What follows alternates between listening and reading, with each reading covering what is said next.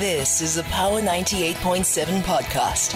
Now we're talking. Subscribe to Power 98.7 podcasts in iTunes or wherever you get your podcasts. There's more on power987.co.za.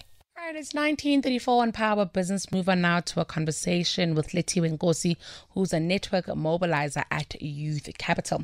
Now, the latest research by the advocacy group Youth Capital confirms that 8 in 10 young South Africans have to choose between looking for work or buying food because of the high cost of job hunting, which has been quantified at 1,469 Rand per month. Lethiwe, good evening. Thank you so much for chatting to us. Thank you so much for having me, Notalo. All right, let's speak about, this study, the research that you've gone on to do here, the purpose of it, and also just this number of 1,469. It really is staggering. It absolutely is. And when you consider the fact that 4 in 10 South Africans are between the ages of 15 to 34, that tells you that our country constitutes predominantly of young people. And yet, at the same time, 4 in 10 young people are not in employment, education, or training.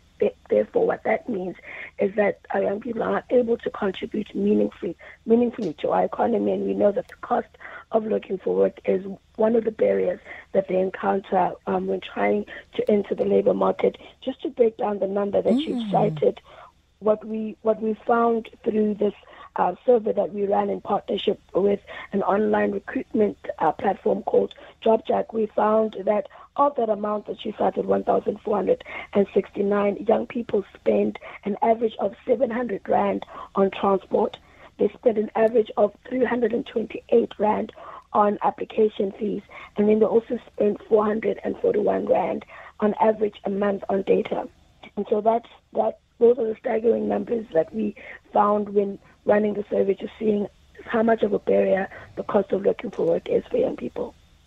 I must also ask you here, when we look at these numbers, Lethiwe, and even, yourselves as Youth Capital, as you look at it, what are we suggesting we do to respond to this? Because, of course, this is completely unsustainable. If I think of the social relief of distress grant, that is 350 Rand. It doesn't even begin to dent or to make a dent with this 1,400.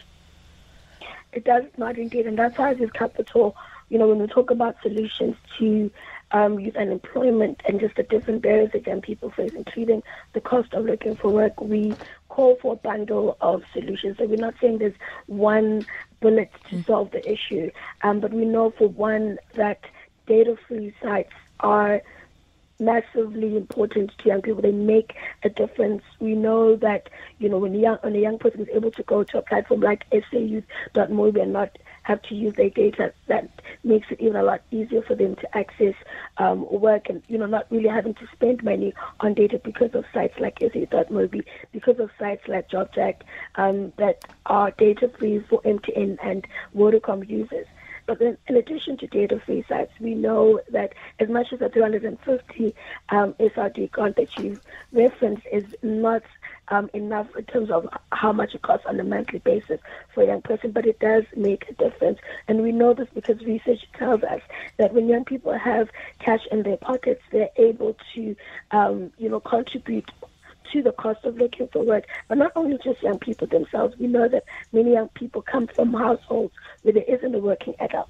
And so if there are members of the family that are able to receive the grant, a young person looking for work is able to receive support from various family members who are receiving the grant, and therefore they're able to not be burdened by the cost of looking for work. But furthermore, we know that public employment programs also play a part in helping young people overcome the barrier of the cost of looking for work. And that's because when a young person is part of a public employment program, they're able to use the funds that they may be able to use even post-opportunity to look for work. And so there are different interventions, there are different ways in which young people can be supported so that they don't have to be hindered by the cost of looking for work. There's also, I guess, the perspective of employers here. Nobody can ever possibly say to a potential employer, I just don't have money to get to the interview. But I'm wondering if employers should or can play a role in this. I think of data costs, taxi fare, which might actually be absolutely nothing from a very cash flows perspective. So we know that JobJack, for example, works with different employers that offer entry-level job opportunities.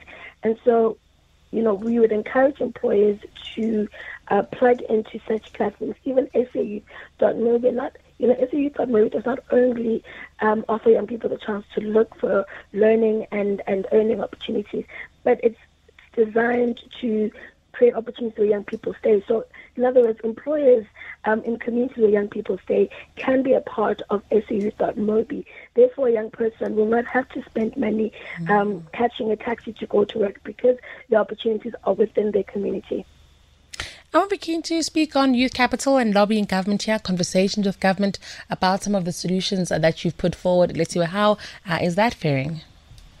So we've actually had a petition, actually not had, I speak of it in past tense, but in truth we are continuing with a petition that we started running last year where we are calling for continued funding towards public employment program, where we are saying that public employment program needs ring-fenced funding. That means that funding that will be long-term, funding that will not end after a year. When we started running the petition last year, when the minister presented his mid-term budget policy statement, he announced that the funding for public employment programs will be extended by a year, and that was a win for youth capital, but we are saying that is not enough. So we are continuing with our petition, calling for long-term funding, calling for ring-fenced funding for public employment programs, because we know that they do not only give young people work experience, which is critical to a young job seeker, but also they provide young people with the funds that they can use post the public employment program.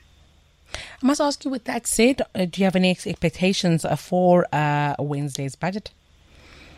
We are looking forward to hearing if the minister will hint at the long-term funding that we are requesting, that we are calling for in our petition. And just to say that to your listeners, anyone who's interested in our petition, please do visit our website, capital.co.za. Additionally, we are anticipating to hear what the minister will say with regards to the social relief of distress grant. We're not only asking for it to continue, we know it will continue until March 2025, but what we are saying is that we are expecting to speak of an increase to be adjusted for the grant to be adjusted as per inflation. So those are the two of many points that we are eager to hear the minister speak on Wednesday. Fantastic. Thank you for speaking to us, Letiwe, and hopefully we can go on and reflect, post that budget. Thank you so much for your time. Thank you for having me. Wonderful. Go well. That's Letiwe Nkosi. She is a network mobilizer at Youth Capital. Often or sometimes we hear of people say the youth are waiting for somebody to bring them solutions. Well, that's not the case. We can see here Youth Capital mobilizing, putting through petitions, working with organizations and partnerships there. And they've got quite a few, recommendations here for this issue of the cost of looking for a job. They say continue to support young job seekers through cash transfers, leverage public employment programs, improve infrastructure. I don't think there's a single corner of this society, from business to civil society to ordinary South Africans, who are not calling for better infrastructure. They're talking about amplifying the impact of tax incentives and also relaxing trading regulations, and also providing relevant job-seeking support through employee incentives, and making sure that those public employment programs really are thriving. And like I said, tomorrow, Stats SA will release that quarterly labour force survey.